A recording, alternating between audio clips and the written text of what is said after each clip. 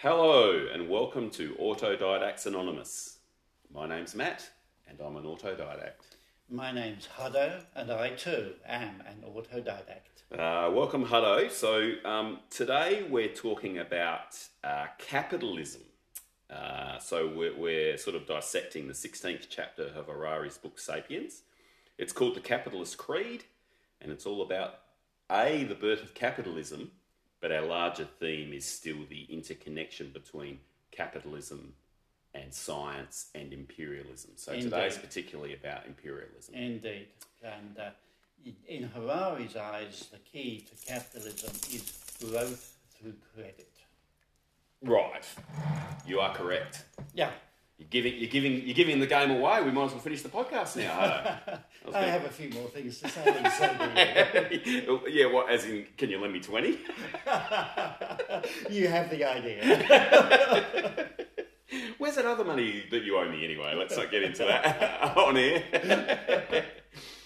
So Harari begins by saying that modern economic history can be described in a single word. And I was disappointed to hear that, Huddo, because I've studied some economics at university and if they'd just given me one word, I could have gone home and been happy. Absolutely, yes. I think it's somewhat of an oversimplification, but it ties in with his general theme.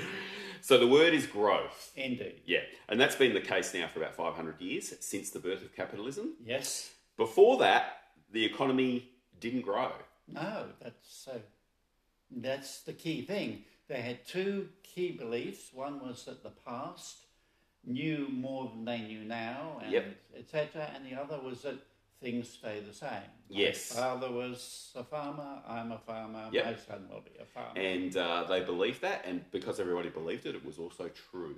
Correct. This is the key thing about beliefs, and it's crucial in economics. In most things, there's a difference between facts and opinions. The trouble with economics is people's opinions. A level two chaotic system. Exactly. People's ideas about the system affect the system and make it almost impossible to predict. That's right. So if everyone believes a depression is coming, a depression is coming. Yeah, even though the economy might be good. That's right. Yeah, the facts are unimportant. Before the birth of capitalism, growth would occasionally happen, but it would only come from population increases. Yes. And also if you discovered new lands and were able to exploit the resources of the new lands. And technology did improve over a period of thousands of years, but the rate was slow. Yeah.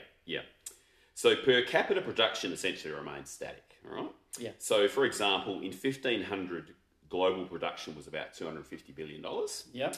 And today, as in probably 10 years ago when the book was written, it's around 60 trillion. Yeah.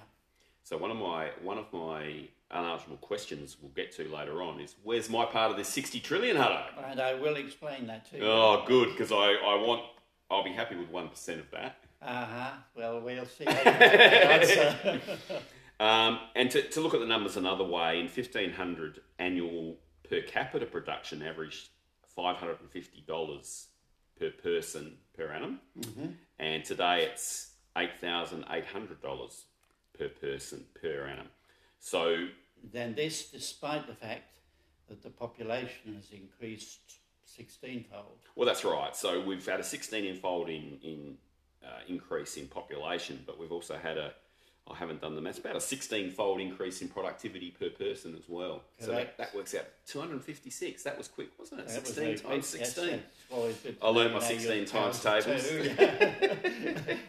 But the other thing to note, of course, is that an enormous number of those 8 billion people are not producing anything very much. Well, that's true, and that's why it's 8,800. That's correct, yeah. So that's for every single man, woman and child on the planet. Yeah. So what changed in the last 500 years to make this possible, Huddo? And the answer is essentially the banking system, which allowed people to get credit to invest in new potential business ideas. Yeah. And there's also a thing in the banking system which in modern terms we call fractional reserve banking, which basically means that the bank is allowed to lend out more money than what they actually have in their vaults. Yes. And in that way, the banks actually create money out of thin air. Yes. So when we think of money being created out of thin air, we tend to think of treasuries and printing presses printing out money. Yeah. But there's another way that money is made, and a lot of the money in the economy is basically made by banks through lines of credit. Yes. So Harari gives a good example in the book, and I was listening to the audio book, and I went through the example, and I thought, I don't really want to explain this example, and I can't be bothered going back and listening to it all over again. So I'll get Hutto to explain it when we catch up. Right. So can you, it doesn't have to be Harari's particular example, but can you give me an example of how banks create money and implement this thing called the money multiplier, which basically means that the money they lend out ends up, the money in the economy ends up being multiples of the actual money that exists, or really existed in the first place, I should say. So go for it, mate. Now's your time. People select examples to fulfill their particular thing. There's a lecturer at Harvard who uses an example, but I won't use his. I will use Harari's because it ties in with Harari's thing. Sure. And the reason Harari selected it is because it does that. Yep. So Harari said, okay, you've got a situation where a banker's got $1 million in his vaults. Yep. And Mrs. McDonald wants to come along and start up a bakery. She's a good baker. She sees an opportunity around. Sure, there's a bit of bread around, but nobody's making pies and pasties and other things too. Yep. So she's got this plan, and her problem is she doesn't have a bakery. So she needs about $1 million to get a bakery built by Joe the contractor. So she goes along to the bank, Rothschild or whoever it may be, yep, and says, you know, need $1 million to build a bakery so that we can all get rich. And the banker, Rothschild, has no objection to getting rich. She sells her idea to him. He thinks, yeah, pies and pasties, I'd like some. I can see if a lot of other people would. So he lends her $1 million. Yep. Fine. She then pays that to Joe the contractor to build her bakery. Yep. Joe the contractor puts the $1 million back in the bank. So the bank now has $1 million in its vaults. Yep. It's owed $1 million by Mrs. McDonald, and it owes $1 million to Joe. Joe the contractor. Yeah, correct. So just so I can understand this, the bank has $1 million in its vault. Yep. But Joe the contractor also has $1 million, doesn't he? Correct, because if that $1 million, for example, came from Joe in the first place, the bank owes Joe $1 million. The bank's got $1 million in the vault. Joe's got an asset of $1 million. The bank has a liability of $1 million, and that $1 million is in the vault. Everybody's happy. Yep. Once we've gone round the circle, we now have the situation where the bank owes Joe $2 million. Yeah. Still only has $1 million in the vault. Yeah. Mrs. McDonald has a bakery which has yet to produce a pie. Mm. She owes the bank $1 million. But if the bank if Joe says, I want $2 million, the only thing the bank can do is give him $1 million and say, Mrs. McDonald, you owe us $1 million. And she says, ain't got it. Yeah. All I got is a bakery. Yeah. So if the whole thing depends on everybody being willing to wait until she's producing lots of pies, produces the money, etc. So it's all about belief in the future. Yeah, yeah. And provided you believe in the future and are prepared to keep issuing the credit until the future pays back, everything is good. Yep, yep.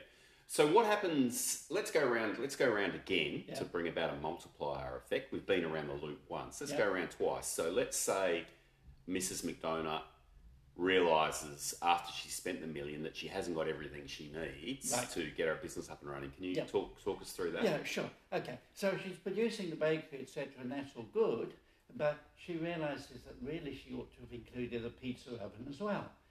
Got to have pizza. Got to have pizza, exactly right. A big oversight. So, and they cost $1 million, just because it's a nice round number for our example. $1 million pizza oven. So back to Rothschild's bank, and could I have another $1 million? I need, the pizza baking thing to add on. Rothschild likes the idea of pizza too, so Joe, that original $1 million goes to Mrs. McDonagh again, who pays it once again to Joe to construct a nice pizza oven for her and all the rest of it. Yeah. Joe puts it back in the bank, so the bank now has $1 million Yeah. in its vaults. It owes Joe $3 million. Yeah. Mrs. McDonagh owes the bank $2 million. Yep. The only actual money in the system continues to be $1 million, Yeah. but... Well, see, I disagree with you a bit there because Joe has $2 million. Yep. And the bank has the original $1 million. So there's actually $3 million in the system now, even though there's only $1 million in cash. Correct. Yeah. So there's $3 million of money now in the system. Yeah. The cash or gold or whatever it may be is only $1 million in the vault. And Mrs. McDonagh, still, all he has is a bakery, but it can now make pizzas too. Yeah. And lots of profits are expected to ensue. So this money that's been created, this $2 million, which seemingly has come out of thin air from our original $1 million, is essentially a valuation of what we expect Mrs. McDonagh to make in the future. Correct. Yeah. And this is why you take, for example, Argentina. Argentina back in 1900 was one of the spectacular potential growth countries. I remember reading in 1900, Argentina was the wealthiest country in the world and Australia was number 2. Yeah. And then when we got to 2000, Australia was, I'm going to say 10 or something. Yeah. And Argentina was like 145. Not only that, the point is that Argentina has defaulted on its debt many times. Yeah. So they lend money to Argentina because it looks so it's a good thing. Well, it's such a wealthy place. That's right. Yep. It proceeds to do stupid things, consumption, not pay its debt. Yeah. And then you'd say, well, why would anybody lend to it again? But the answer is, it's still got the potential. Yeah. The potential hasn't gone away, so we lend money again, and once again, they don't pay it. Yeah, so until you get to the point where, I'm not going to lend them any more money because they don't pay it back. Correct. Yeah, and so then the economy of Argentina starts to crumble. So it's never about the past, and it's never about whether they paid it and whether your past assumptions worked. It's always about your belief in the future. Yeah. So Harari makes that point. So he says that this only works, this whole system, because we all have trust in the future. Yes. And this is the sole backing for most of the money in the world. Yes. Which is really interesting, I thought. So when he was looking at the development of money, the key belief was that I believe that you believe the money has value. Yeah. So therefore, I will believe. Yeah. So not only do we have a shared delusion in the value of actual money in things that exist. Correct. We've taken it another level and we've got a shared delusion I shouldn't say delusion, but shared belief that future money is going to be more abundant. Correct. So let's not wait. Let's start doing it now. Exactly. Yeah. So we have a shared belief that the pie will grow. Yeah. Yeah. So in the days before growth, before this sort of thinking, it was very hard to finance new enterprises because Rothschild, if Mrs. McDonagh went to Rothschild, he'd say, well, this isn't going to work. He wouldn't lend her the money. And so none of this would happen. Correct. You got no collateral. Not going to happen. And humans were trapped in this predicament for thousands of years. Thousands of years. So in the modern day, money can represent and be converted into imaginary things that we trust will exist in the future, not just things that exist today. That's right.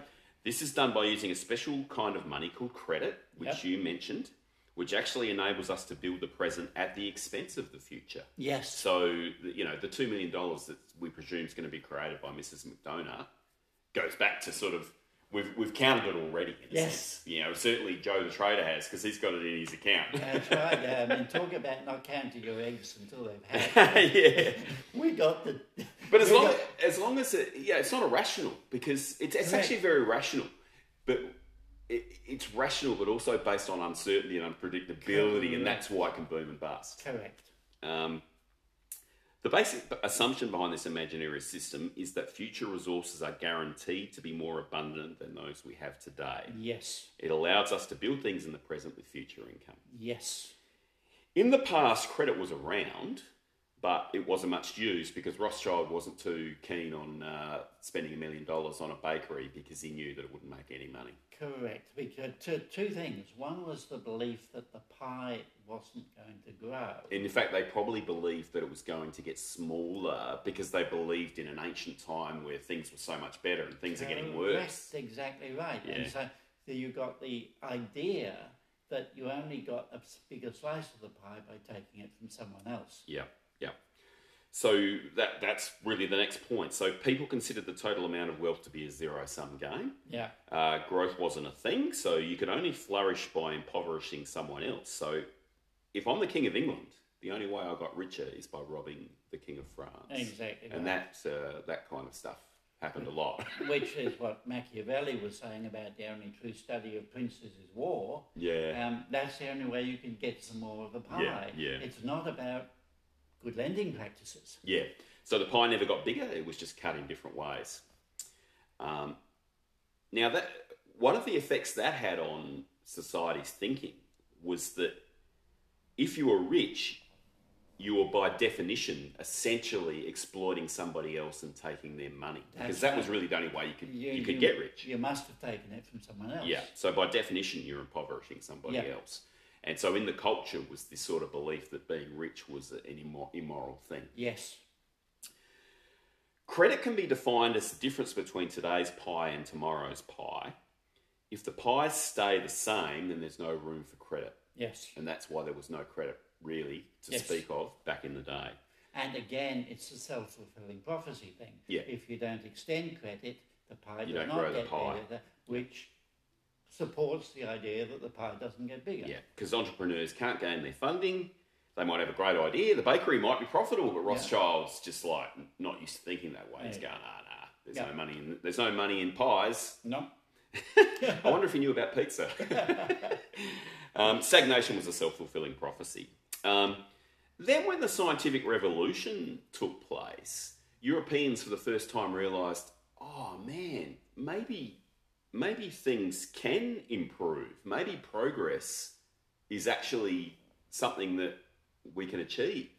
Yeah, you've got three things coming together, and I don't want to jump the gun on you here, but one of them was that idea of ignorance, that we can actually learn useful things now that were not known in the past. Yes. With such a different mindset. Because in medieval Europe, most thinkers would bow to Aristotle, for example. Yes. So they would assume... So Aristotle said that heavier objects fall more quickly than lighter objects, i.e. a cannonball and a feather. Yep. Which isn't actually true. Right. But for hundreds, thousands of years, people just said, well, hang on, Aristotle knows a lot better. Who am I to question Aristotle? Yeah. And then guys like Galileo and so forth came along and started doing some experiments and going, oh, hang on, they all fall at the same rate. Right. Yeah. So this mind shift had implications, obviously, for science, but it also had implications for everything, including economics. So if all of a sudden you believe that progress is possible, you can believe things like geographical discoveries and technical inventions and organisational developments such as double-entry bookkeeping, which was invented in the 15th century, can actually help you increase the wealth, the size of the pie. Yes. And this was revolutionary, Hutto. Absolutely. And it can also give you better troops, so you win more wars, so there's that aspect. So you can still get money the old school way if you want. Absolutely. But you see, in the past, the emperors were not looking to scientists to invent better weapons. The Chinese invented gunpowder and just used it for fireworks. Yeah. Because nobody was thinking that, hey... What were they thinking? Don't they realise gunpowder should be used for killing innocent people? So stupid. They're still in there stabbing them to death. Yeah, that's right. So the Europeans were getting a bit frustrated around this time because the Ottomans controlled the trade routes to the east, where a lot of the spices and wealth, silk and things like that, which the Europeans found out about and said, we want this stuff. But it was expensive because the Ottomans controlled the trade routes. Yeah. So the Europeans started thinking, oh, hang on, we can actually progress and change things. We can find an alternative route to the east. Don't have to interfere with what the Ottomans are doing. They can still continue to use their trade routes and we'll use other ones. So we will build up our section of the pie without interfering with theirs. Yeah. So that's an important change of mindset, and of course it ties in with the fact that improved navigation coming from science enabled them to start using sea routes instead of having to go over land. Yeah, so a lot of things had to come together. Yes. Particularly as we've talked about science, imperialism, capitalism, the big three of this time period that we're talking about. So in 1776, a world-shaking book came along. It was written by Adam Smith, a Scotsman. The Scotsmen like their money. Yep. He published The Wealth of Nations, which is probably the most important economics book of all time. Yeah. Sorry, I thought you were going to say something. No, I would agree with you. Smith argued that an increase in profits for entrepreneurs led to increased investment and employment, okay, and therefore increased the wealth for everybody. Revolutionary idea. Well, that's right. One of the most revolutionary ideas in history. For the first time, greed is good became an idea. So if I act in my self-interest, that's a good thing because I'm actually benefiting everybody. Yep. Now, that was the case from an economic perspective, but it then filtered through to moral and political perspectives and all sorts of different ways of thinking. Smith denied the traditional contradiction between wealth and morality. Yep. So it's okay to be rich now, according to Smith. The rich are actually the most useful and benevolent people in society. I'm sure rich people love hearing that. Yes, it's a popular one with many of them. Not very popular with the poor people, but... Indeed. Now, this all sounds very utopian and ideal, but it's a theoretical way of thinking, and it all depends on the rich using their profits for investment and employment. Yes. Rather than wasting it on non-productive uses, such as hoarding it under the bed. Indeed. Which is what they always traditionally did. So the Egyptian pharaohs, for example, they would put most of their wealth... It wasn't enough for them to have all the wealth while they were living. They also took it with them after they died. Absolutely. You can't get any stingier than that. You not only build a pyramid, you insist on being buried with the treasure. And if you're not... And the Chinese wanted to be buried with their wives as well. I mean, it's... The first commandment of the capitalist creed is that profit must be invested into new production. Now, that happens a lot. Doesn't happen with all profit, of course, and that's where you start to get some room to perhaps put some socialistic ideas in there, but that all comes down the track.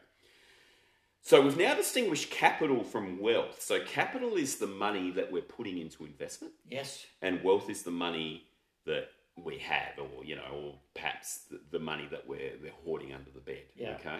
So we live in a capitalist society. We don't live in a wealthist society because capitalism is based on this idea of money going back into income producing assets and investments. So ancient nobility used to hoard their wealth, like as we were talking about with the pharaohs. They spent a lot on wars. Yes. And they used to spend a lot on bling. Yes. Status symbols. Yeah, that's right. The modern My pyramid's bigger than your pyramid. The modern day capitalist actually spends more of their capital on further increasing production, which is what we want. Yeah. Through business deals or investing in stock and bond markets or starting new businesses or whatever it happens to be, loaning it to somebody that does start a new business. Yep. Financing a trip to discover somewhere. Well, yes, that's true. We're racing to Mars at the moment. Even governments have a capitalist mindset these days. So an example is travelling to Mars, I suppose. I suppose at some point they're thinking, oh, well, maybe we can exploit some riches and get a return on our investment by going to Mars. Anything you can tax. Yeah, and a more traditional example, I suppose, is a government investing in a port to make it easier for the local businesses and factories to export their goods. Yep. So hopefully that means that these factories now make more money, yep, which means they pay more tax and the government's better off. Everybody wins. Absolutely. I guess another example is investing in education. So there's not a return on investment in the short term, yep, but if you've got an invested population, then they should be more an educated population. They should be more productive. If they're earning a higher income in the future, yep, then the government once again reaps the benefits of higher taxation. And you can use exactly the same argument for healthcare, vaccination, stuff like that. Yeah. I mean, some areas, building a port, it's easier to see the connection between that and future profits than perhaps some of these other areas like healthcare, for example. But yeah, there would be a return on investment in healthcare, as you say. So capitalism's principal tenet is that economic growth is the supreme good, because on that economic growth, all the other goods are based. So things like justice, freedom, and happiness all depend on it. Yeah, and this again is a huge change in mindset, but I must admit, I find it difficult not to find it convincing. I do not find virtue in poverty, which many of the great teachers, Jesus and Buddha and others, tended to imply. I find poverty is misery without any great virtue attached to it. Yeah, and I think that those religious ideas are a reflection of the time in which they came about, because I didn't realise that wealth was considered to be so immoral before the capitalist revolution. Yep. But apparently it was. So when Jesus is talking about love and money being the root of all evil, it's still got an awful lot of truth in it. We're not suggesting that capitalism obviates that. Yeah. But there is this other side to things. Yeah. You know? Yeah. So this new capitalist ideology / religion, according to Harari's definition of religion, has affected science greatly. Yes. Governments and businesses invest in scientific research to increase production and profits down the track. Yes. Projects that won't lead to economic growth have difficulty finding somebody to fund them. Always the challenge. You've got to show the government that going to Mars will increase the tax base someday. Yeah. So the history of modern science must include capitalism. Yes. The history of capitalism must also take science into account. Absolutely. Increase productivity. Because it turns out it's the scientists and the engineers, so science and technology, which essentially foots the bill in the long run. Yes. For the printing of money that we do today. Yes. The science has to provide the return. Yeah. I didn't realise it in those explicit terms either. I mean, science and technology, in a sense, has created all the wealth in the world, or footed the bill for all the wealth in the world, or most of the wealth in the world. Most of it. Certainly the growth that we've had since, 1500. Well, discovering 3 continents is kind of... Well, imperialism as well, yeah. So Harari wrote this book, Sapiens, around the time of the GFC. Yeah. 2000, I can't remember what year it was, 2010, let's say. He wrote it in 2008. After the GFC, governments and central banks were printing money out of thin air and pumping credit into the system. Yes. To keep the system afloat. And hoping against hope that the scientists and engineers would bail them out at some point.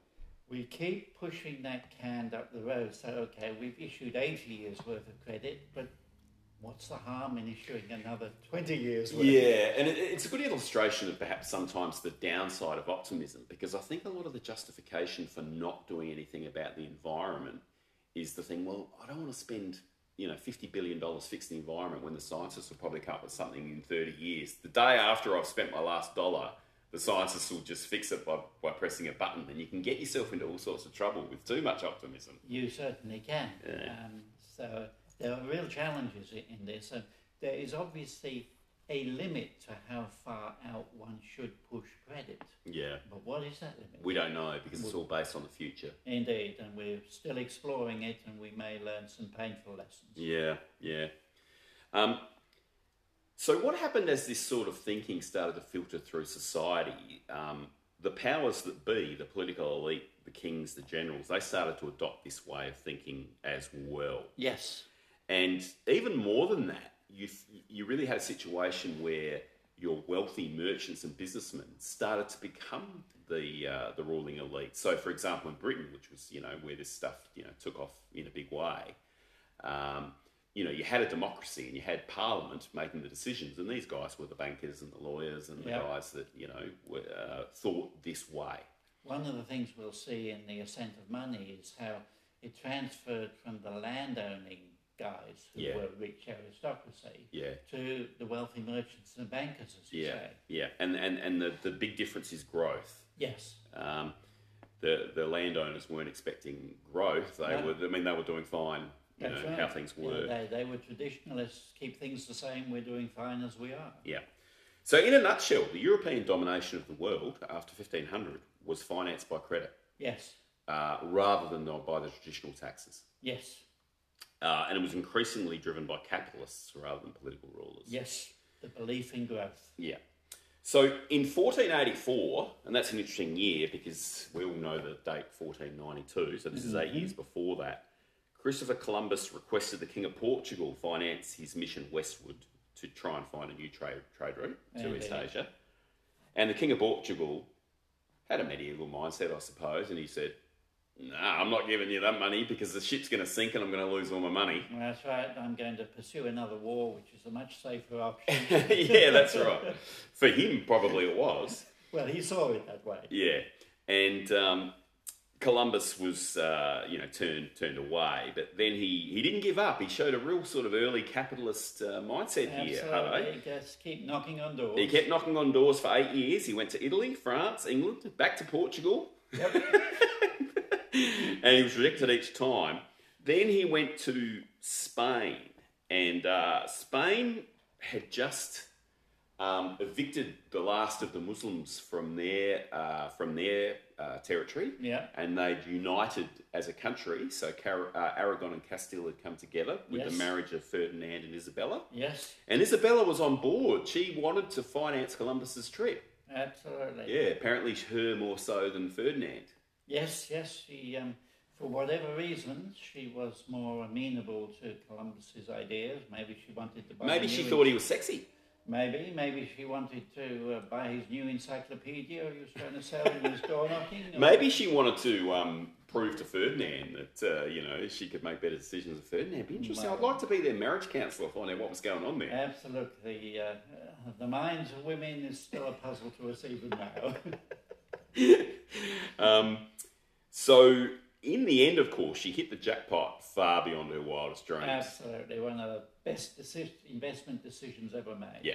So over the course of the next 100 years, people were very much on board now. They're like, oh my God, Isabella's hit the jackpot. Spain now controls the Americas, and they're finding mountains made of silver and things like that. Yep. I want to invest in things and make money too. Absolutely. Yeah. How much more is there? Yeah. So there was more money or more capital floating around because there was all this wealth coming in from the New World. Yep.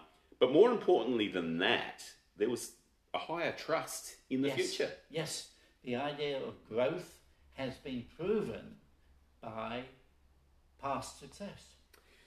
And this led to what we could call the magic circle of imperial capitalism. Yes. So increased credit, i.e. Isabella's loan to Christopher Columbus, leads to new discoveries, i.e. the discovery of the Americas, which can lead to new colonies, which can lead to more profits, which makes everybody trust these things a lot better, which then in turn leads to even more credit. Exactly right. Okay, and then the rest is history. Hello, that's the world we've been living in now for, a few hundred years. Yep.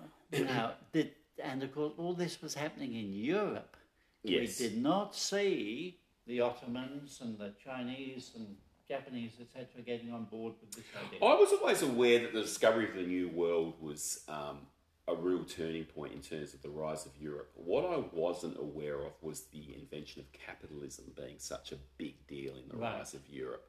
The other thing that happened is around that time is that Asia were still reeling from the Mongol invasions. Mm-hmm. And so, for example, the Mongols completely destroyed, I think Baghdad it was, which was a big cultural and civic centre and economic centre in the Muslim world. And I think the Mongols killed every man, woman, child and animal in Baghdad, just completely. Right. There wasn't a Baghdad anymore. Yeah. So, and the population of certain areas of Asia still hasn't recovered from the Mongol invasions. Mate. Yeah, and also there's a plague around that time as well. Yeah. So, it was all, but the Mongols were a big part of spreading that because they were catapulting people, dead bodies from the plague, they were catapulting into cities during sieges. They were first attempted. Yes, you don't mess with the Mongols, mate. Actually, I don't think they were the first, but they practiced it on a larger scale than they weren't the first to what? Shoot the plague-infested bodies in? Yeah. Oh, okay. Well, All right. Well, I'm not sure on that, but I always understood I'd have to check out my history of Hannibal, but I think... Yeah, I think you're wrong on that, and you get a 0. I'm going to put that in the unanswerable questions, and I'm going to take 1 off. Can we at least have a fact check first? No, I'm going with my gut on this one. Okay. So, as a side note, these expeditions were still very risky because it was easy to get attacked by pirates, or you get bad weather and your ship sinks and whatever. So, okay, there was all this wealth to be made, but I still don't want to lose everything I'm putting into it. So, most of the time, these expeditions didn't produce a profit. So, what started happening was people started pooling their resources together. Absolutely. So, if you can give an example of that with the Columbus's 3 ships, of people pooling their resources together to spread their risk. Sure, and it's Columbus has been successful. He's gone and discovered there's something out there. So everybody else wants to finance a ship to send out. Yeah. But if Matt finances a ship, and Hutto finances a ship, and Isabella finances... She wants to do another one because she's hit the jackpot. And Ferdinand, he's decided he'll get onto this too. So, Oh, yeah, Ferdinand's on board now. Yeah, I couldn't think of him. So, we've got ships going out, but my ship don't come back. This was a bad day. I'm ruined. Yeah, I'm not seeing the problem here, hello. My ship's fine, I think. Yeah, but I've seen the problem. And not only have I seen the problem, but, Ferdinand, he's seen the problem too. Yeah. So all of a sudden, the joint stock company, wonderful thing. It means that Matt and Hutto and Ferdinand and Isabella can all join and form a company. We can send out 4 ships. Yeah. And if only 3 of them come back, we still get rich. Yeah, so I now own 25% of a company that owns 4 ships rather than owning 100% of one ship. That's the one. Yeah. The risk looks so much better. Yeah. So in the process we've just outlined, that's how limited liability joint stock companies came about. Yeah. So we've talked about the joint stock, i.e. a shared ownership of an enterprise. Yeah. You've got an accounting background. Why don't you give us a bit of a rundown on limited liability, hello? Yeah, well, limited liability is... okay. Got 4 ships. Yep. Got the 4 of us investing, but there's a problem. Because the ships cost a bit more than we can put in. So we're back to Rothschild and his bank, and he lends us some extra money. But we're going to have to pay him back. Yeah. Which is no problem when our ships come back. Yeah. So off it goes, the ships go out, bad weather, really bad storms and all that. How many ships have we lost? We've lost 3. 3 ships? Yeah. We should have stuck with the old system where my one came back and you and Ferdinand miss out. It's bad news. And what's more... Ruddy Rothschild's bank still wants his money from us. Oh, he's unbelievable, that bloke. But it's okay. We only invested a given amount, and we can't be sued for more than that. Yeah, the company's broke. Yeah.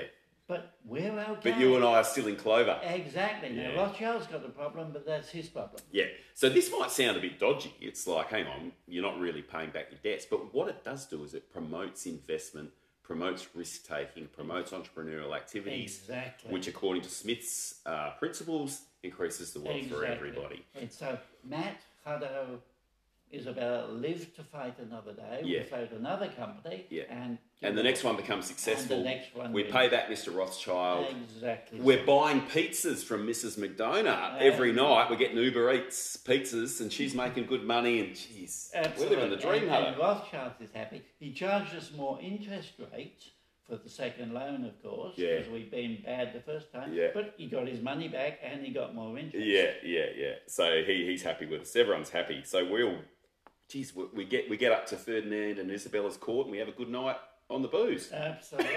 And then we decided that we could get involved in politics too. So over the years, the financial system in Western Europe got increasingly more sophisticated, and it started allowing them to raise very large amounts of credit at short notice. Yes. And to put it out there and make more wealth. So you got 2 things: large amounts of credit at short notice. Yeah. These are 2 powerful ideas. Yeah, for sure.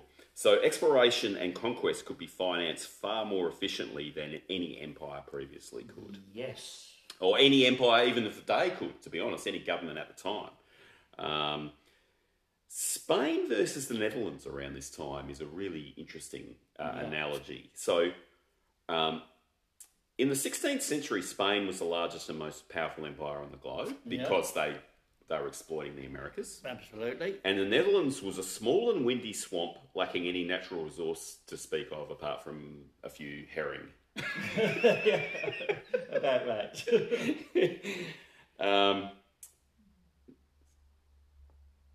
I'll edit out this gap because when I got to find my place, I'll just edit out the gap. And the Netherlands was actually a colony of Spain at the time as well. Yep. So if you're placing your bets at the time, who's going better, Spain or the Netherlands? Oh, absolutely. You'd say Spain's going to become wealthy and the Netherlands means nothing. Absolutely. But it actually went the complete opposite way. Right. And the King of Spain, of course, is also tied in with the Catholic Empire, etc.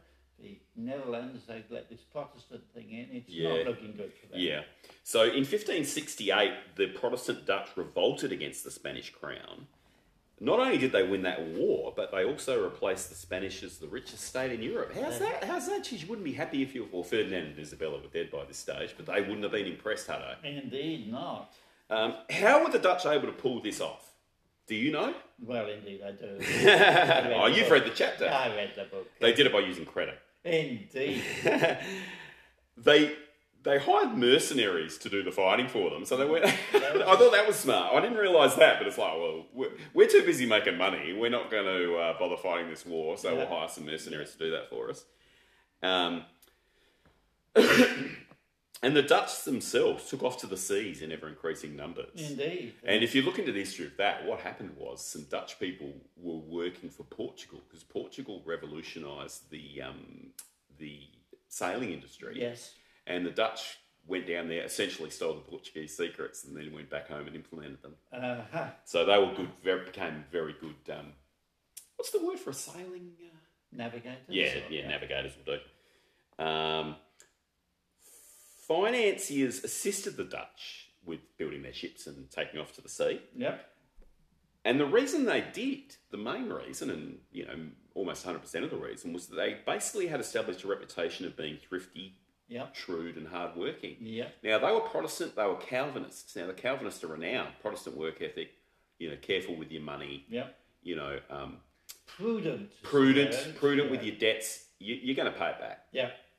Prudent, one of the 4 cardinal virtues or something. Always amused me, that one. Whereas the Spanish king was a bit the opposite. And kings can be like this because, A, he squandered his wealth on wars, particularly against the Dutch. Yeah, old mindset. And they used their finance armies and fleets. They had used their armies and fleets to secure a number of lucrative trade routes. Sorry, that's wrong, but so I'll edit that out. The Spanish king had a reputation for squandering his wealth. The Dutch used their finance armies and fleets to secure a number of lucrative trade routes and made huge profits. When they repaid their loans, they strengthened their trust with their financiers. Absolutely. And the king of Spain, he didn't just squander his wealth, he also failed to repay his creditors. Well, that's right. So, if you're the king, it's good to be the king.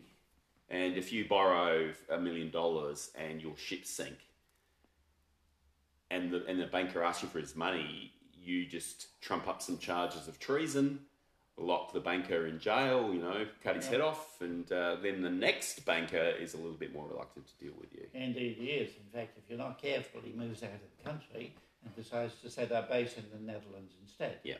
And the Dutch, they really got this idea of growing a pie. Yeah. They even grew their own land. Well, that's right. I spent a couple of years living in the Netherlands, as you know, and they're an extraordinary breed. I mean, they essentially reclaimed their land. Yeah. And they were much more sort of equal society than most of the world at the time, because aristocrats and nobility owned all the land in Europe. But if you go and make your own land, then it's not owned by the king, and you're all helping each other to reclaim this land, and you're all in a joint sort of fight against the tide. Yes. And you help each other, and you get this sort of real community thing happening. This is eggs in one basket. Yeah. So the Dutch won the trust of the financial system by being sticklers about repaying their loans. Yes. And The other thing they had was an independent judicial system, which ties in with that example. So, Yes. they weren't going off and arresting bankers when they owed them money and cutting their heads off or Yeah. what have you. Capitalism needs respect for individual property. For private property, yeah. And it has to be built into the legal system. And capital flows into states that uphold Yes. these tenets. In a nutshell, it's better to do business with merchants than kings. Indeed. Which is really, I thought that was interesting as well because remember the old Barings Bank from London? Yes. We are the bankers to the royal family. Yes. And you sort of think, well, after reading this, I'm thinking, well, that may not be a very good business practice. Indeed. But, Yeah. of course, Britain, England did things rather differently, which is why they beat Napoleon. Yeah, they didn't have autocracy. Yes. You didn't just get beheaded at the whim of the monarch. Back in Henry VIII's day, maybe you did. I don't know. They already had their civil war, which had seen Charles deposed and the Parliament established. Yeah. Whereas France, when they went bankrupt, he had to call Parliament after 150 years. Yeah. Because he couldn't pay his debts. He couldn't pay his debts. So it was Dutch merchants that built the Dutch Empire, not the Dutch state. Correct. Important difference. In 1602, they established the VOC, which is the Dutch initials for the Dutch East India Company. Mm-hmm. The East Indians being, of course, what we know. East India is Indonesia. Yeah. So they did that to set up trade routes in Indonesia, this company.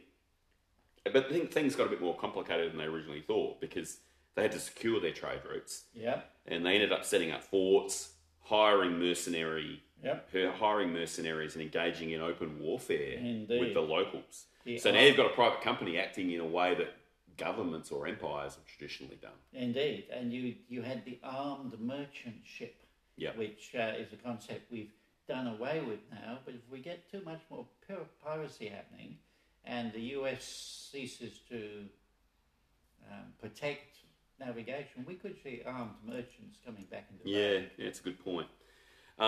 So a private company had established an empire in this case, and the VOC ruled the whole of Indonesia, or pretty much all of it, for nearly 200 years. Yeah. Then what happened is the Dutch state assumed control in 1800, so that the government took over, if you like, and they ruled Indonesia up until 1950. Yeah. And, the Indonesians didn't get their independence until after World War II. So it was interesting. So the Dutch were occupied during World War II. They didn't so much have a Second World War as a Second World occupation. Yeah.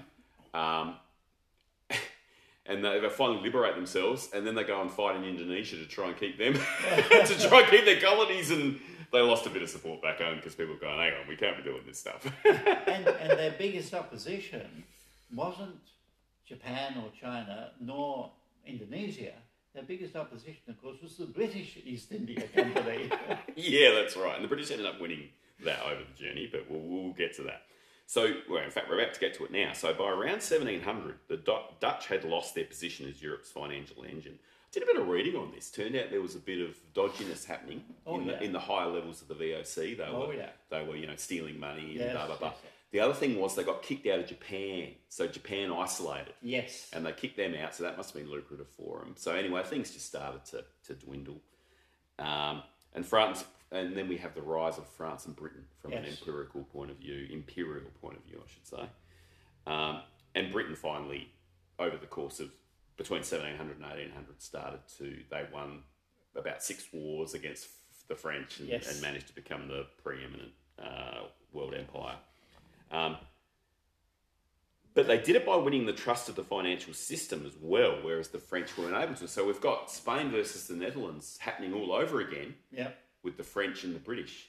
And a lot of that ties in with the system of government that these 4 countries had. So they talk about Dutch Anglo-exceptionalism around this time because they had democracies and republics. Yes. Well, Holland was a republic.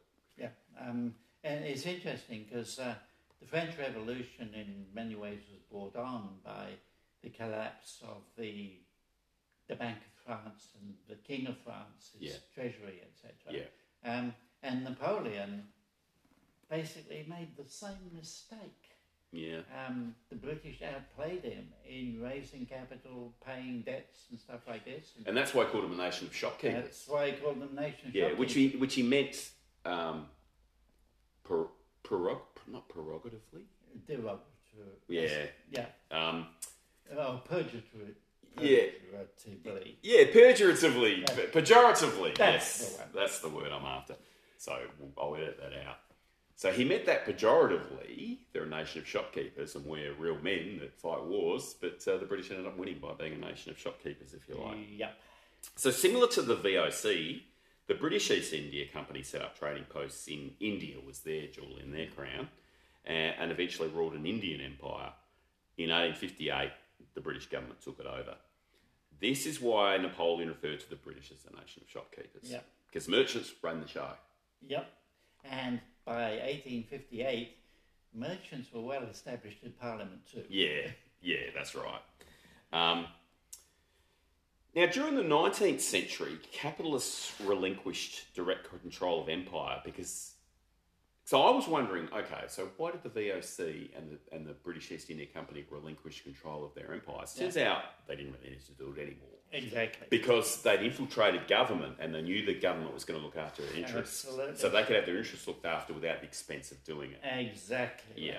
So they ruled the corridors of power in London, Amsterdam, As and far Paris. as they were concerned, that's what governments exist for. Yeah, and that's similar to our sort of mentality It now. hasn't changed much now. Yeah.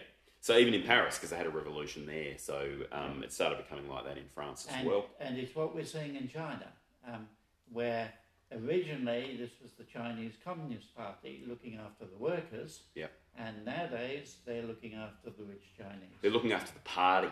Yeah. So to become elite in China, you really have to be a member of the party, and the party really looks after. And there's a lot of party members. I don't know how many there are. right. I'm going to say 100 million. I just made that number up, but there's a lot. Yeah. But there's still a small subset of the population. But if you're a labour lawyer in China, you have a very hard time trying to enforce the labour laws. Yeah, they're not looking after the workers No. anymore. Yeah.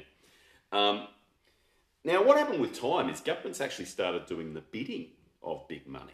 Yes. And the classic example of that is the Opium War in China, between Britain and China in 1840. So the Brits had become used to growing opium in India and selling it to the Chinese and made a nice, pretty penny because there wasn't anything the Chinese wanted from the Brits, so that they had a poor balance of trade with China. Yes. Then they finally discovered, they like opium. They were getting addicted to it. Yeah. And the Chinese government put a stop to it. They realised what was happening. And the Brits said, no, we are interested in capitalism and free markets. Yeah. Essentially, they were drug pushers. Absolutely. This was Britain as organised crime. Yeah, that's right. And there's not a lot of difference between government and organised crime when you get down to it. It's just that one's legal and one's not. That's the only difference. And it's the government that decides. It's all about getting your product legalised. Yeah. So Britain went in there, started levelling cities and stuff with their armed ships, and China was forced to open up, and there you go. And several hundred years of Chinese poor policy in not countering what Europe was doing came home. Because, in 1500s, there would have been no contest between Britain and China. I think it's poor policy in retrospect, though. It's perfectly understandable. You and I would have made the same decisions as the Chinese emperors at the time. Well, this is the point about... Because you certainly don't have a growth mindset. You don't have a capitalistic mindset. This all was invented in Europe. I mean, in China, they were sitting pretty. They were happy. Correct. Yeah. But, it comes of being insular as well. We're not paying attention to what's happening in the rest of the world. So the future affects the present, as we were talking about before. Yeah. And if you're not thinking about the future, then things come undone. Even if you are thinking about future, they can come undone. But that's another story. Another example is the Greek rebellion against their Ottoman rulers. In 1821, there was a rebellion in Greece, and it was largely financed by a financial product called Greek rebellion bonds, traded on the London Stock Exchange. Yep. War itself had become a commodity for capitalists to profit on. Yes. When the Greek rebels started to lose, the British government intervened in the conflict and sank the main Ottoman fleet. Greece was finally freed, but they were saddled with this enormous debt. Correct. But we still have a member of the Greek royal family. It's now Prince of Edinburgh. Yeah. And the Greek marbles are still sitting in London. Yes. Which probably sort of stems from this time. Yes. So now the British investors were encouraged to dabble in overseas conflicts. Yes. Because they knew that if their investment was in trouble, they knew that the British government would intervene. So they'd set a precedent. Yes. The British government's gone to war now to protect the investment of their capitalists. To this day, a country's credit rating is far more important than its natural resources. And the example I always go to is places like Singapore, and not a lot of natural resources, but one of the wealthiest places on the planet. No. Couldn't have done that 500 years ago. No, absolutely not. Whereas, Africa has remained quite poor in places like Congo, huge natural resources. Yeah. But of course... Well, they've had their own history, the Congo. Political risk is very high. Yeah, and also what happened there from the Europeans wasn't a great start. Oh, yeah, absolutely. That was Belgium. Yeah. Well, it wasn't even the Belgian state, it was the Belgian king. Yes. Just did it on his own private bloody initiative, for want of a better word. Okay, so it's time to take a break, Hutto, because we've been rabbiting on now for nearly an hour, and we've got a fair bit more to cover. So let's do that, and I'll see you on the flip-flop. I look forward to it. The flip-flop.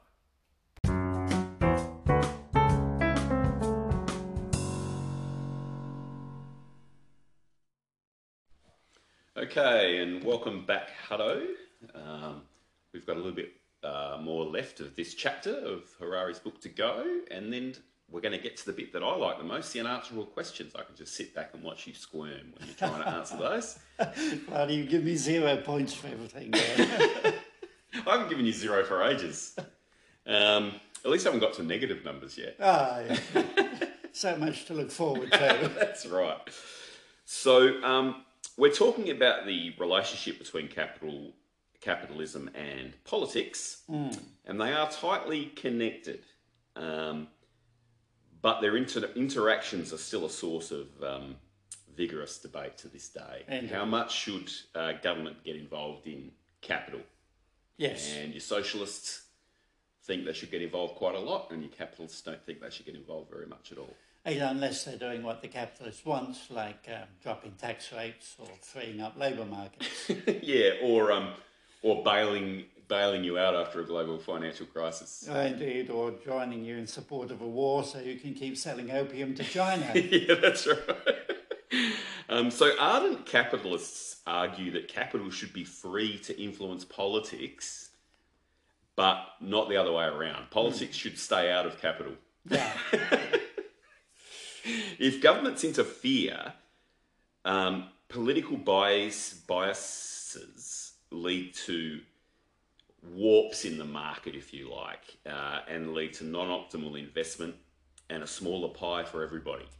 Well, there's truth in that, but there's also truth in the idea that capitalism unfettered chokes up free markets, leads to monopoly and oligopoly, and basically becomes inefficient and reduces the pie. I mean, there's a solid argument in let's make the pie bigger, but then if you just completely ignore the distribution of the pie, then you're really not telling a story at all. Yes. I mean, no one's going to argue that the pie should be bigger. Indeed. Look, my analogy is that capitalism is like the motor in a vehicle. Yeah. It's the go, go, go. Yeah. And that's fine.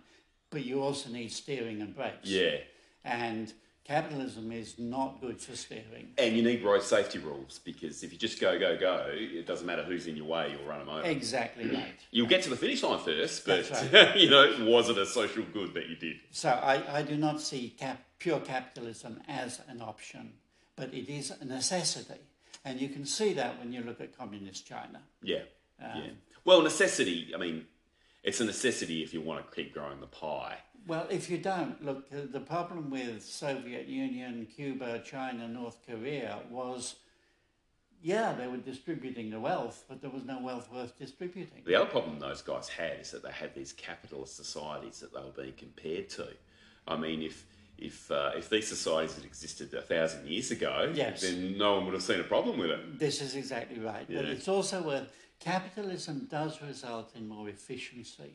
But we can tackle some of these things in the questions. Yep. So, for example, heavy taxation on industry to finance unemployment benefits might be very popular politically for your politicians. But capitalists argue that they should be able to keep their money to invest in more industries and hire the unemployed. Indeed, but they may also just invest in more technology and leave the unemployed. Oh yeah, or they could just funnel it away into a Swiss bank account and just build up their wealth, That's which doesn't right. really help anybody. Yeah. The way to ensure, according to a capitalist, the highest economic growth is for the government to do as little as possible. And this way of thinking is known as the free market doctrine. Yeah. But there is a downside, as we've sort of been Indeed. alluding to. Economic growth, as we've explored, depends on trust, Yes. which free markets have a hard time providing in all cases. Yes. Markets free of government interference offer no protection against fraud, theft, or violence. Many other things, monopolies, pricing, price Absolutely. collusion, you could keep going. And- or externalities such as environmental damage. And when it comes to things like defaulting on debt, there's a bit of this idea of, yes, and I should be free to make mistakes and go broke and not pay my debtors and start up again. Yeah, with a limited liability company, yeah. Argentina's perfected the art. Yeah. And there is, once again, there's some truth to that argument. Correct. I mean, limited liability serves the purpose of allowing people to take risks. Correct. But if you've got somebody who is just doing it all the time and losing money left, right and centre, then it's not really a good thing. We have building companies in Australia who have done this several times. I know a certain building property guy from New York whose companies have gone bankrupt on 4 I occasions. think I've heard of this guy too. I can't remember his name. He's not very famous. Oh well. Bump or something. Tramp? I don't know. Yeah. So if you have these externalities, if you have no protection against fraud, theft or violence, you need the government to step in to provide these safeguards, which will then maximise trust Yes. and therefore economic growth, which I think is a good argument. So Yes. generally when we talk about government interference, we're talking about, okay, we're going to make the pie a bit smaller, but we're at least going to make it fairer. Correct. But this argument is saying, hang on, the government is essential to build trust in the future, Yes. which is where the growth all comes from. Yes. And that's a good argument. There's another argument too, which is capitalism in itself is basically just an equation. So things like labour cost is just an input factor in the equation, the resource cost. Yeah. Things like the environment, use of fresh water, pollution of fresh water, air, stuff like this, which are held by the community, as it were, need to be costed in as part of the equation. Otherwise, a capitalist enterprise will just use as much of it as it can get its hands on. Yeah. It's a free good. Yeah. So you need government to be costing in things like air, water, pollution. Yes, and that's what I'm concerned about, the environment, and that's all I want. I want to use the market, if you like. I want to use pricing Yep. to help the environment, but you're going to need the government to come in and add that pricing. Yes. So if you pollute, you can pollute that lake if you want to, but it's going to cost you $1 billion. Yes. So then you'll find companies are going to be like, oh, hang on, maybe we're better off if we don't That's pollute the right, lake. because capitalism is the most efficient wealth production method we have, provided the inputs are costed properly. Yeah, yeah. But if you don't cost that stuff... If you just do the private side of the transaction, That's right. then all these costs and some benefits don't get counted. That's right. Yeah, yeah. Okay, so greed is good, according to the movie Wall Street, Yeah, Gordon Gekko. It is, yeah. But is greed actually beneficial for all? So what happens if, for example, the greedy capitalist increases his profits, not by opening more factories and making more investments, but by paying his workers less and making them work longer hours? Is everybody better off in that situation, Hutto? Well, I can think of one guy that is. And that, of course, is the problem. Now, if the employees have superannuation funds that are invested in the business, it gets complicated. Well, yeah, I mean, and I like that idea too. I love the idea. I mean, I've been a wage earner, for most of my life. And one thing, I hate to say this, but I don't give a shit how much money the owners make. I mean, I never really did. I mean, I was there for my career to do my job and hopefully get a pay rise, and I cared about my role. Yeah. But I mean, you can't expect me to get motivated by a multimillionaire who's my employer. Well, But if you could figure out a way to give everybody some percentage ownership of the business they're in, then all of a sudden I feel like motivation go through the roof. And there are business structures set up that way, of course, and that's another thing. You, of course, were working in a firm of accountants and you were doing the IT role. So becoming part of the partnership wasn't really an option for No, that's true. So that's the carrot that gets dangled in front of a lot of people as well. It's like, oh, okay, well, I don't really care now, but in 10 years' time, I'll be a partner, and all of a sudden I will care. Yeah, but I was probably in an unusual position there. Yeah. So in terms of paying workers less money for longer hours, free market theory would actually say that's fine. Yes. Right? Because, well, hang on, the employees can go and get another job if they want. Like, no one's forcing them to stay there. That's fine in theory, but in practice, capitalists can establish monopolies. So there may not be any alternative factory for you to go and work in. Yep. Or they can collude with, if there's 3 factories doing the same thing, you can collude with the other factory owners to ensure that there are no other higher paying jobs. And you can also, of course, replace jobs with technology, which gets back to that $8,800 per capita gross contribution figure that Harari noted. What's really happening is you've got one employee in 10 making $80,000 productivity with the help of technology. And 9 other workers who are laid off. Yep, that's true. So at its worst, when this is just allowed to let rip, this can lead to debt bondage or slavery. Yes. It's no coincidence that the rise of slavery in the European economy coincided with the rise of capitalism. Right. The whole slave trade was essentially a capitalistic enterprise. Just as selling opium to China was too. And the other problem I have with, we abolished slavery and gave you the freedom to starve. I'm not sure that it's an improvement. Geez, you're starting to sound like a Bolshevik, hello. I had you pegged for a capitalist. Far from it. I fully appreciate the benefits of capitalism, but I appreciate the downsides too. But, like most things, I believe that the right answer lies somewhere in the middle. Yes. So the Atlantic slave trade was an example of, wasn't a government thing. No. It was free market being allowed to let rip. Yes, but then so was the British East India Company and VOC. This was free market taking over the world. And of course, it's another of the options is forget democracy and go back to corporatocracies. The multinationals rule. I'll have to think about it. Maybe we'll talk about that at length later on. To explore some different models. Different models, different book. Yeah. So free market capitalism cannot ensure that profits are earned in a fair way or distributed in a fair manner. Growth at all costs can lead to catastrophe. So Harari uses the example of Nazism, not as a capitalist example, but as an example of killing millions of people out of burning hatred. Yes. But capitalism killed just as many people, if not more, through cold indifference or unbridled greed. Correct. As far as capitalism is concerned, people's labour is a number. It has no empathetic meaning. And there is supposed to be such a thing as compassionate capitalism.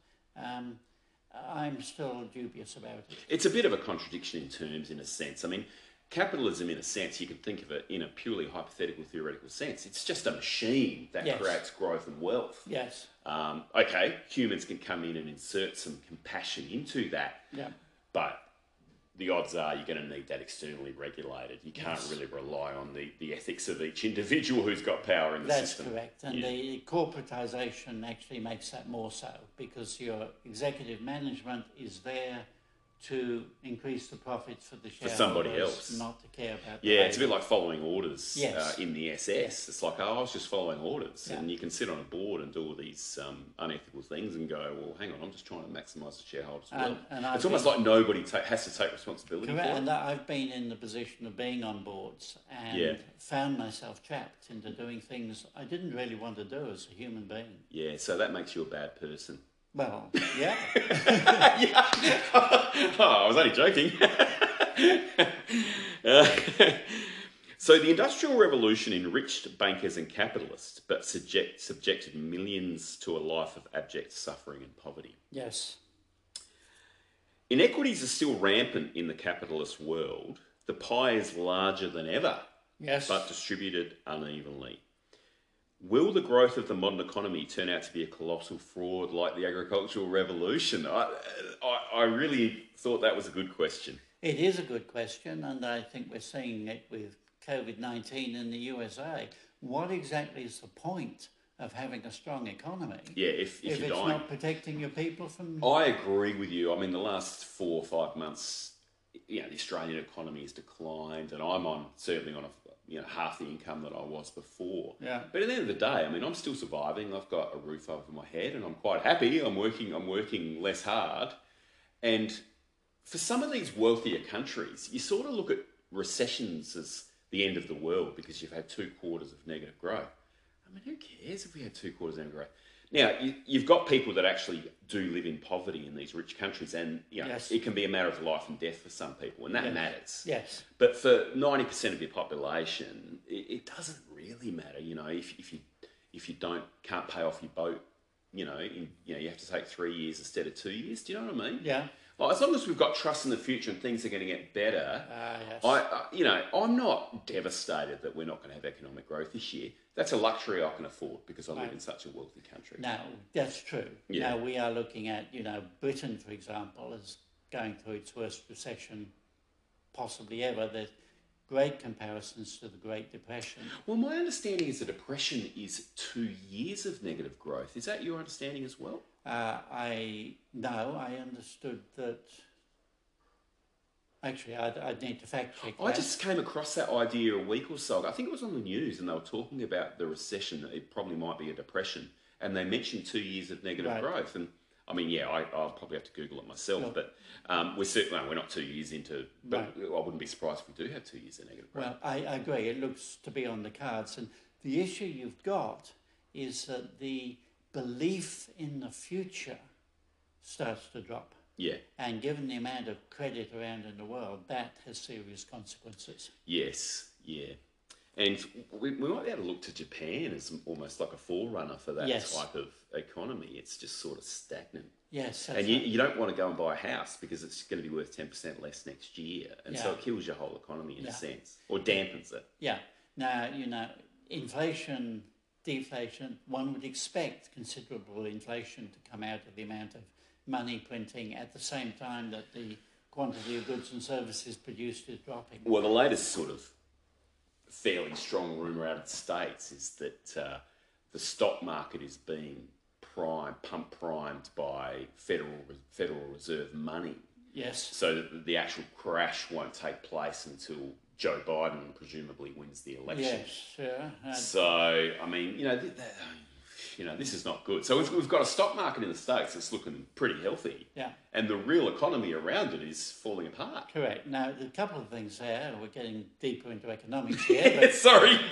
we are on the topic of credit, money and capitalism. Yeah.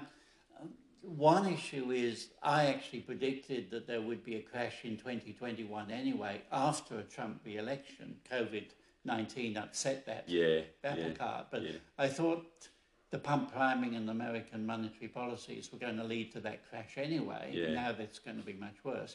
The second thing is you have to consider that to some extent the stock market is simply showing inflation. The last thing I want to be holding at present is cash. Yeah. So I invest in stocks and shares or property. Yeah, yeah. So the number I saw today was something like it was either 1.2 or 2.1 trillion that's been put into the stock market by the Federal Reserve over there. Yes. Wow. Yeah. At some point, that money's got to come from somewhere. We are talking huge numbers, and it's happening all around. The scientists will fix it. The scientists and technologists. Well, yeah, they've got to produce a COVID vaccine. That's, They might have to cut. They might have to cut some funding to the scientific education for a while. But well, I just read a Quora admin statement about how Quora is going to go to working from home as their policy. Inside their business. Yes. Yeah. And I think they're going to be the first of many. I think there's been studies done on this, and it turns out from a productivity point of view, it's good to have, say, 3 days working from home and a couple of days in the office. And I find that in my life, no matter what you do all the time, it gets stale and you start to get bored and you get less productive.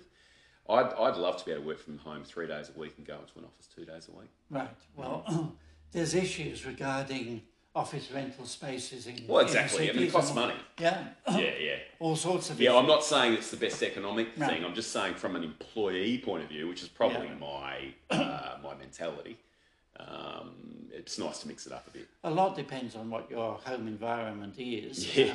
But anyway, there's a very good article on all that in Quora, setting out the pros and cons and what the majority of workers want. But I don't think we'll be returning to what was before. Yeah. So back to the topic at hand, we're talking about some of the issues with capitalism. How do capitalists respond to these criticisms? And Harari gives a couple of answers, neither of which are acceptable in my view, but Right. let's see what you think. Firstly, the horse has bolted. So a bit like the agricultural revolution, there's no going back. Right. The capitalist world has become so complex that only a capitalist can run it.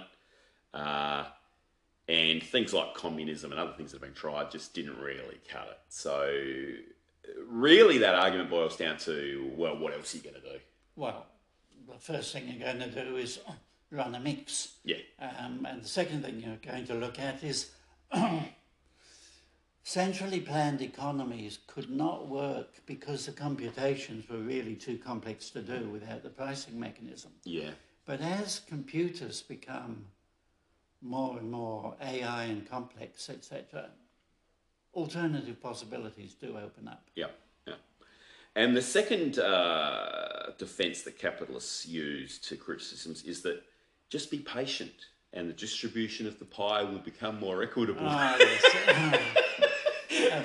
That wasn't supposed to be funny, but I just couldn't say it with a straight face. A rising tide lifts all boats, yeah. Well, the thing is, there's some truth to that as well. If Yes. you've got a much bigger pie, Yep. in a sense, capitalism has lifted a lot of Chinese out of poverty. It does do that. Yes. I certainly don't think capitalism's a bad thing, but you can tweak it and improve it. That's Yes. really Yes. my main point. Look, I have a background of expertise in systems, and the first thing you realise is that what you need most is the thing that you are lacking most. Yeah. So if what you lack is an engine for your car, which is what communist China lacked, adding some capitalism to the system will lift 400 million people out of poverty. Yeah. But if what you lack is brakes and steering, Yeah. then that's what you need to add. Put some Yeah. socialism into the capitalist mix. Yeah. And that's what most countries do, I suppose. Yes. I mean, even America, which is probably the most capitalistic country in the world, there's a lot of socialism going on over there. I mean, you've still got police force and military and, well, I don't know if they have public hospitals over there. Health's an interesting issue over there. But there's still a lot of social good and social capital. They've got hospitals for vet, Military vets. etc. So there's at least some. Yeah. Now, the other thing which hasn't been mentioned here, in fact, Harari does not mention it in his whole book, Yep. is corruption. Yes. But corruption is, in fact, a very big player in the world, and in the current world, it's a huge player. Yeah. There are estimates by the UN that over $2 trillion a year is being money laundered from illegal profits, and that 50% of all legitimate businesses have been purchased by money which was illegally made. So when you look at a country like Nigeria, which is supposedly democratic, capitalist and oil rich, there's extensive poverty there, much of it resulting from corruption. Yeah, and that's why it's not a wealthy place, because the trust hasn't been allowed to build up. Correct. And it's Give it time. And it's also that the rich are taking over the government. Yes, as tends to happen. So, yeah, there's no difference between Britain selling opium into China and organised crime doing its thing in the world today in real terms, particularly where it starts to be sponsored within state organisations. Yeah. I mean, there's a smuggling racket into North Korea that's, an industry in itself. Yeah. Well, we'll have to do a book on what do we call it, organised crime at some point. Well, it's difficult to obtain the facts on these cases, of course. Yeah. But it's definitely something which needs to be mentioned in this context, because organised crime is also capitalism in a form. Well, I suppose it is in a form, but if you're talking about corruption, that's like a human aspect. No matter what human system you have, corruption is going to be an issue. Correct. But if you're going to say greed is good, this is where you go next. Yeah. So my final statement for the whole chapter is a question. Can the economic pie grow indefinitely? That's the other sort of question. I mean, even if capitalism was perfect and there were no losers and blah, blah, blah, would it be able to just keep going on forever? I mean, the scientists and technologists have been footing the bill. Yes. For the last 500 years. And you'd imagine there'd be some point where that can no longer happen. I mean, maybe not. I mean, but we're so used to growth and things improving that we almost can't get outside of that paradigm. Okay, the biosphere has also been copping the bill. Yeah. Now, when you had 500 million human beings, you could have relatively inefficient production techniques, and the biosphere was large enough to cope. Yeah. When you're talking 8 billion people, it's a different story, particularly at a higher standard of living. So no, the Earth cannot support 100 billion people living well, even with highly efficient technology. Yeah. Population control has to be considered. Yeah. All right, so that's the end of my hard part, Hutto. I get to my easy part now because it's time for unanswerable questions. Indeed, and you've come up with some beauties here today, I see. Well, I've got 10 for you, and I've also, as per your request, you asked me to revisit a couple of questions from our last podcast because you think that we can shed some more light on the topics, given that we've now explored the whole capitalism thing. Indeed. Yeah. So my first question to you, Hutto, is: does money make the world go round? Yeah, there was a question on Quora about how important is money in the economy, and I actually said, go and read chapter 16 of Harari's book, Sapiens. And check out our podcast. Because Harari's point is that, this is what made Europe effectively dominate the world. The European languages, European clothing, to some extent, European religions.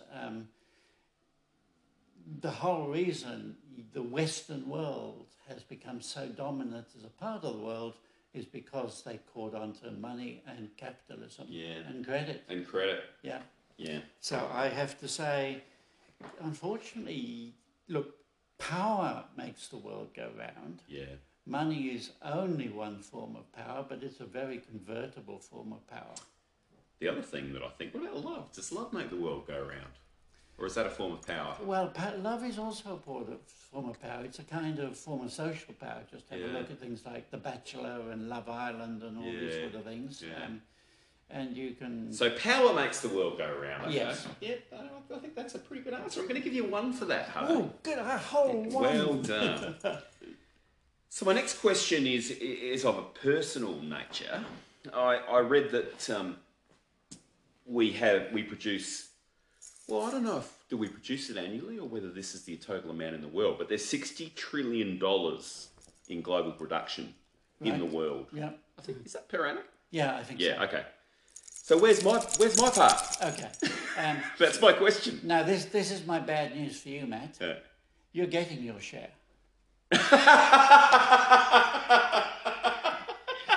You go and talk. Oh my God, it's sad but true. You go and talk to 500,000 500 million people in India Yeah. who don't have access to a toilet. Yeah. They're the ones who are not getting their share. Yeah. You go and talk to Bill Gates, he's a guy who's got more than his share. Yeah.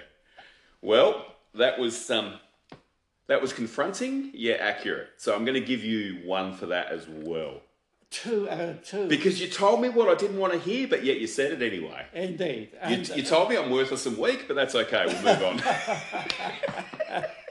I think I should stop with 2 out of 2. My next question. Is the invention of capitalism the biggest driver of history in the modern period?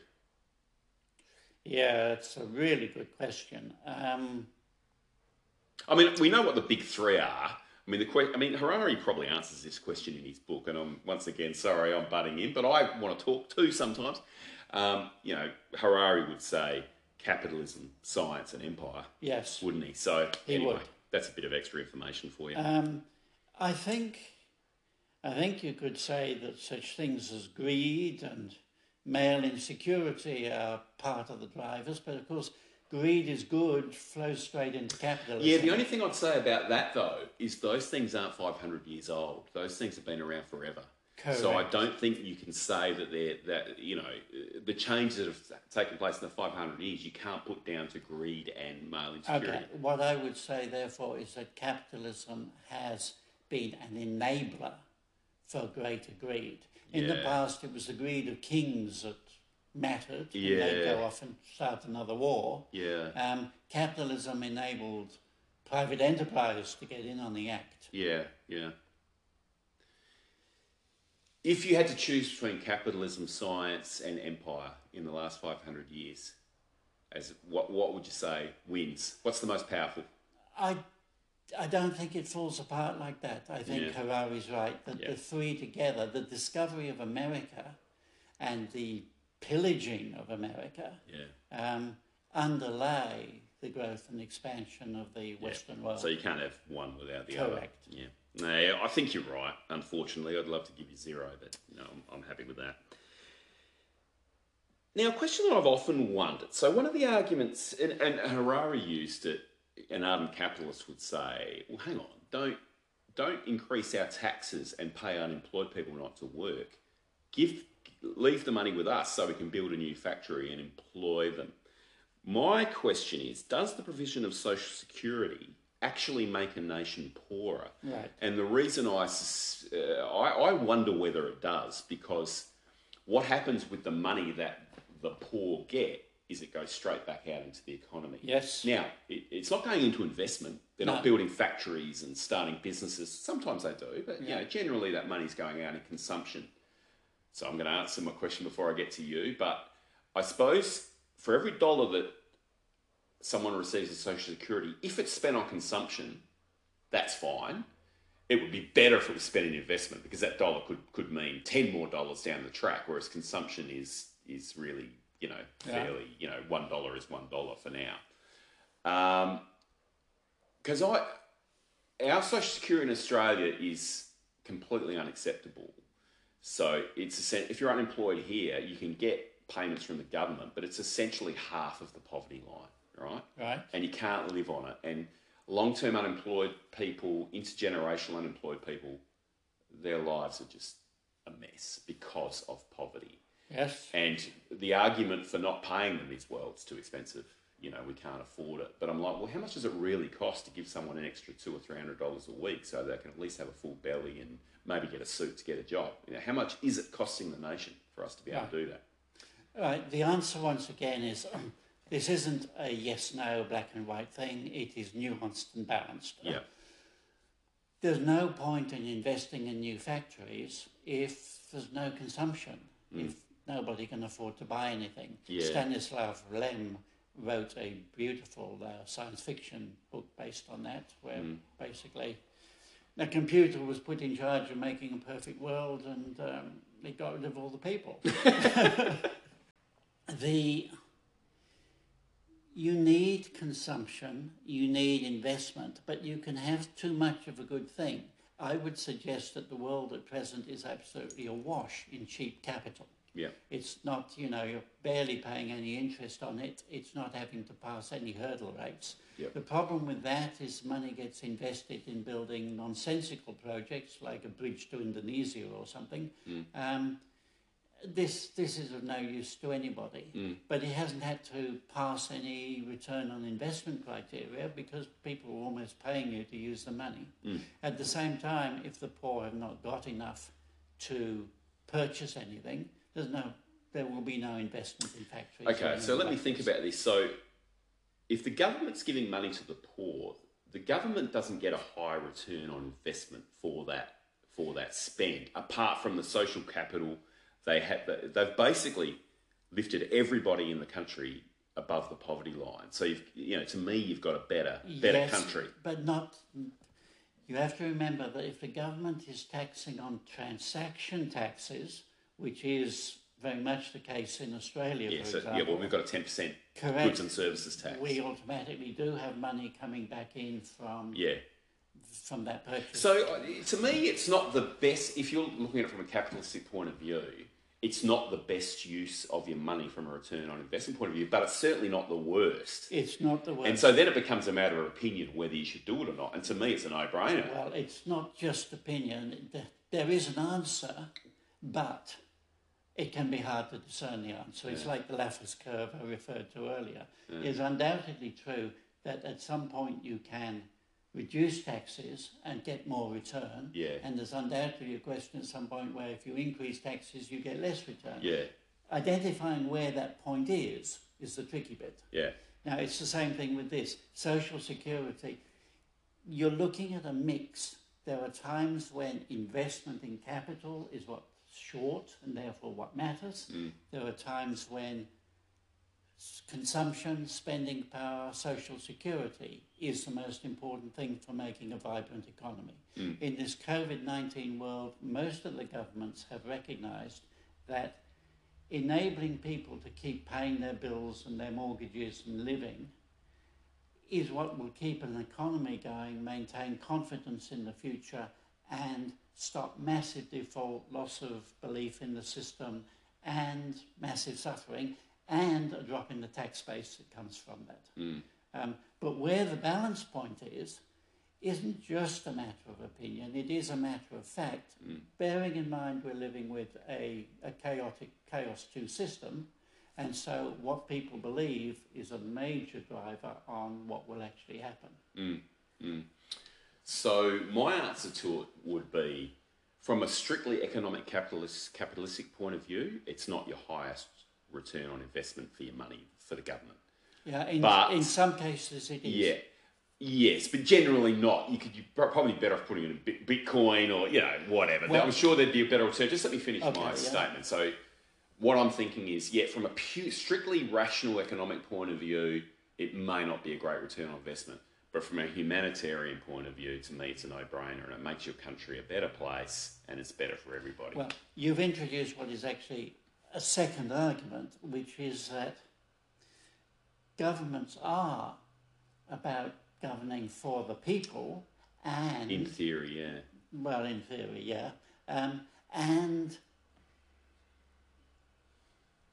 the human aspect needs to be brought into the picture. What is the point of having a strong economy if it's not doing anything for the people? Yeah. Now, there is one other aspect which needs to be brought in concerning the level of a basic income or social security. Universal basic income. Yeah. Which is the level at which you set it. We've already got a situation in Australia at present, for example, where there's some Uber Eats drivers who are saying, if Social Security just went up another $100 a week, I wouldn't bother to drive Uber Eats at all. Yeah. Because the return's not there. Yep. And then you've got Uber saying, we're now having to pay more money because the government is paying out so much. Yeah, that's true. So, it might end up costing companies or businesses more money as well. Correct. Because you're competing with leisure in a sense. Correct. But I'm only talking about people being on $500 a week. It's not living high on the hog. No, it's not. But at the moment in Australia, it's like $280 a week. But I and you don't can't know. live on it. I do not know any Uber Eats drivers who are living high on the hog. Unless maybe they're delivering some pork, I don't know. Not unless they're delivering something a lot more than food. Well, we better move on because I've got 7 more questions and about 12 minutes to cover them in. So let's keep it efficient. So my next question, is greed good? Basically, no, but once again, it's not all bad. Okay. And I will leave it at that. Yeah, fair enough. My next question after that, should we eat the rich? Yeah, look, it's a popular pastime with everyone except the rich. Yeah, so Sid Vicious and Johnny Rotten, you know, they would have loved this. Yes. Loved this sort of talk. Look, realistically, no. Although there are some rich that you might be inclined to put on the menu. Okay, my next question. Do business people invest and employ more people when profits increase? Which is the capitalist argument. Yes, that's right. Adam Smith's argument. The problem is that Adam Smith was writing, technology was becoming important at that stage. We were talking about entering the age of steam and stuff like this, but he had no idea of what technology can do, you know, AI, computers, ordering Uber drivers where to go and all this sort of thing, market enablers, the majority of stock transactions being performed by computers. So the answer to the question is, all too often, businesses employ more technology rather than more people. That's investment. Yes. Now, people are involved in new technologies, and the increased earnings per person can support a lot of unemployed people and a universal basic income or whatever. Yeah. But it's not as simple as businesses employ more people when profits increase. Sometimes they do, all too often they don't, and not all people are equal. They're often after specific skills. Now, it's been estimated, for example, that we could increase productivity by 147% if we allowed anybody in the world to work anywhere there was a job for them. Yeah. Complex question. So my answer would be no, definitely not. Business people don't employ more people when their profits increase. They employ more people when their sales increase and to keep up with the demand. I mean, if you make $2 million, if you make $1 million a year and then you make $2 million the next year, you don't go out and double your employees. No. You only do that if you need to. Correct. It's got nothing to do with the profits. Yes. So the richer and richer that certain people get, the more dead money, in a sense, you have in your economy, unless they happen to be going off starting new businesses. But you know, you're correct. It's also about business opportunities more than existing business. Yep. So my next question is a biblical question, Hutto. Yes. You might have to first go through this parable for us, but is the parable of the talents in the Bible an early advocation of capitalism? Now, before you answer that question, the parable of the talents, I'll get you to run through that with us, but was that a parable that Jesus used? Was that from the New Testament? It was a parable that Jesus used. It was about a rich man who was about to travel away, who left his wealth in the hands of 3 of his faithful servants. One he gave something like 100 talents, one he gave something like 10 talents, and one he gave 1 talent. Yep. And the one who had 100 talents invested it and charged usury interest rates, etc. Yeah. And made him a packet of money, and he was happy when he returned. And the one who had 10 talents did quite well too. And the one who had 1 talent was very risk averse and said, "My master will kill me if I lose this." And he went and buried it under the mattress. Yeah. And when he returned, he said, "Here it is, master, I've kept it safe for you." And master was not happy and took away his talent and gave it to one of the other servants who'd done more with it. Yeah. And it is almost the only parable, only story in the entire Bible which has anything to do with wealth generation. Now, Jesus was talking in terms of being a good servant of God, and therefore... Yeah, so to those who are given much, much is expected. Exactly right, yeah. Yes. So he was saying, you know, you are supposed to bear fruit. and what is given to you is given to you for, Yeah. and he who does well with what's given to him will be given more. Yeah.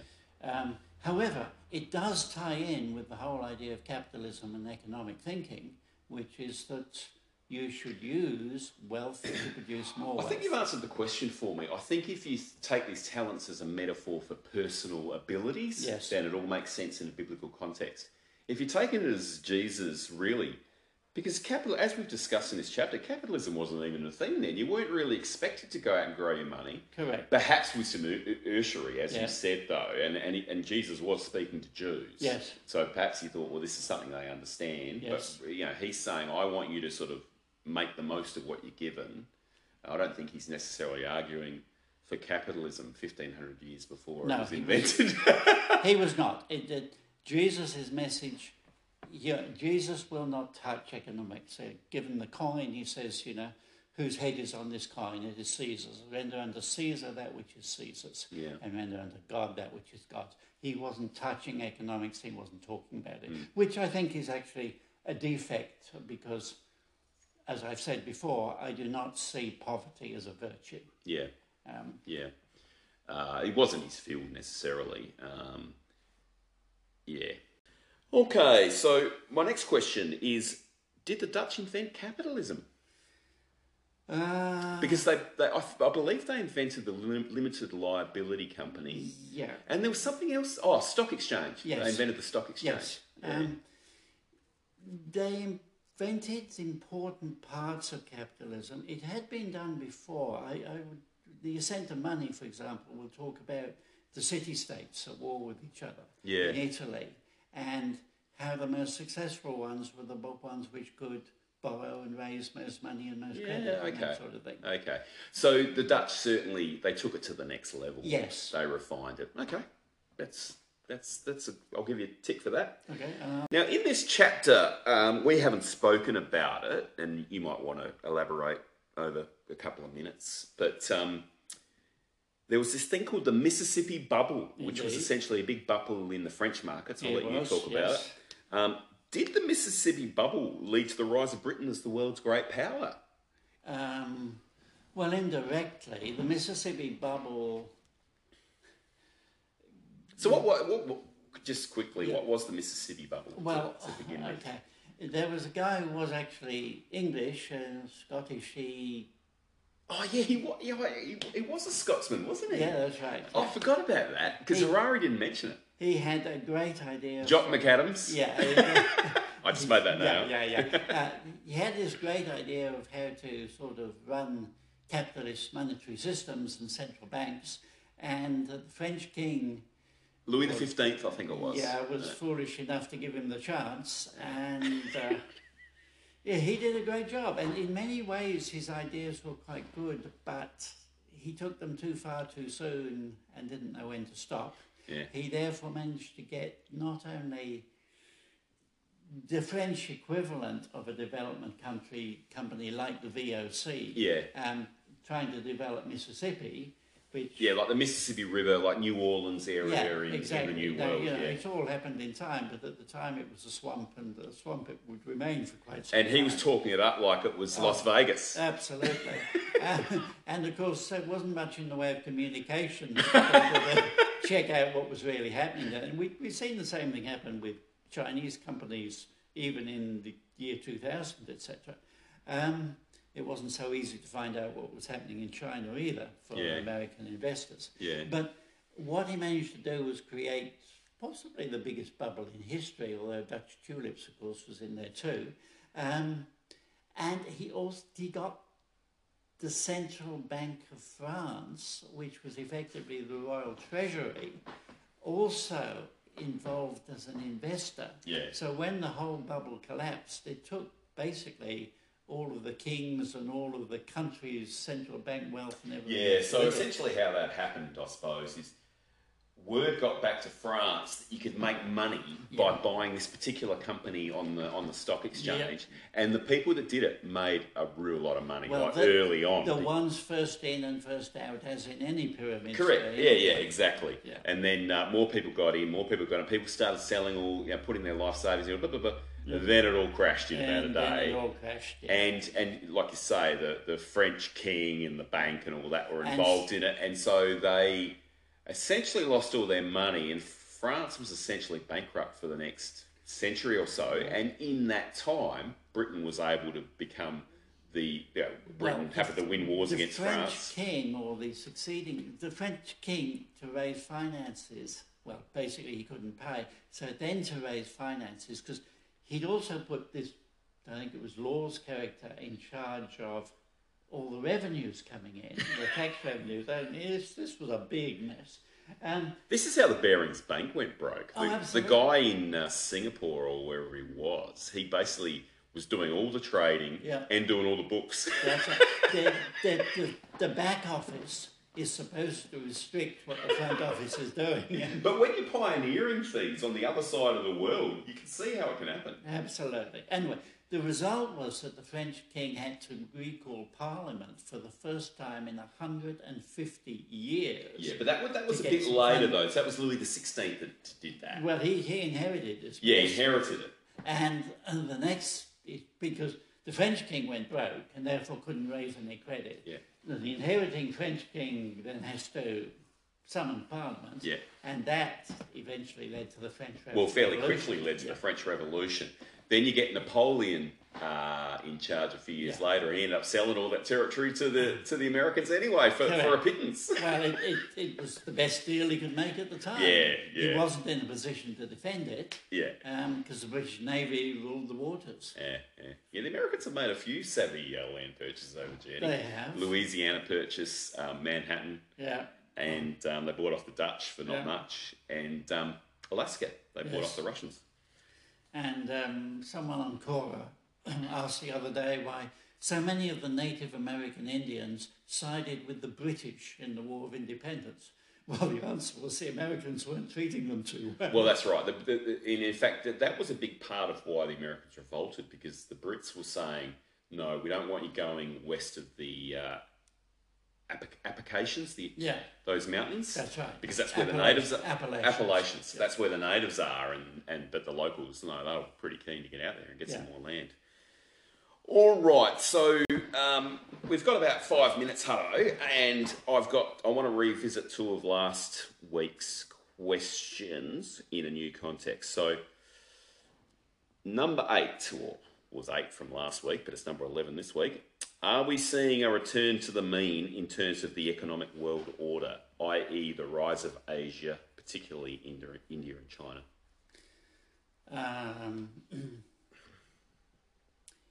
Yes, to some extent. I nevertheless think that we're probably going to continue to see English stand, for example, as the lingua franca. I think we're going to see a basically Western world legal system. It's developing in China, it will develop further, and this sort of thing. So while Asia has the mass in terms of numbers and also plenty of resources, I think generally we're just starting to move towards an increasing degree of globalization, as Harari would put it. How we get from 200 nations to a global government is one of the big challenges. Yeah, I don't think that's happening anytime soon. I mean, I do believe that's a possibility in the future, but it's not something I'm hanging my hat on, because that's not, if that's going to happen, that's 500 years away. Well, according to Harari, it's more likely to be 100 years. Yeah, okay. That's true. I just plucked 500 out of the air, as I want to do. Remember that thing, cognitive revolution, 70,000 years, agricultural revolution, 12,000 years, scientific revolution, 500 years. The last step is probably going to be within 100 years. Yeah, I just don't see a global government as being the last step in that chain. Well, that's complete unification. Yeah. All right. Yeah, it is in that sense. You're right. Good point. Okay, so that gets us to the end of our questions. So I've asked you 11 questions, and you actually did well this week, much to my disappointment. I'm going to give you 8.5 out of 11. Good grief. Yeah, that might be your high score ever. Yeah, probably will be, and I suspect you're going to make sure that it is. Well, clearly my questions aren't unanswerable, not difficult enough.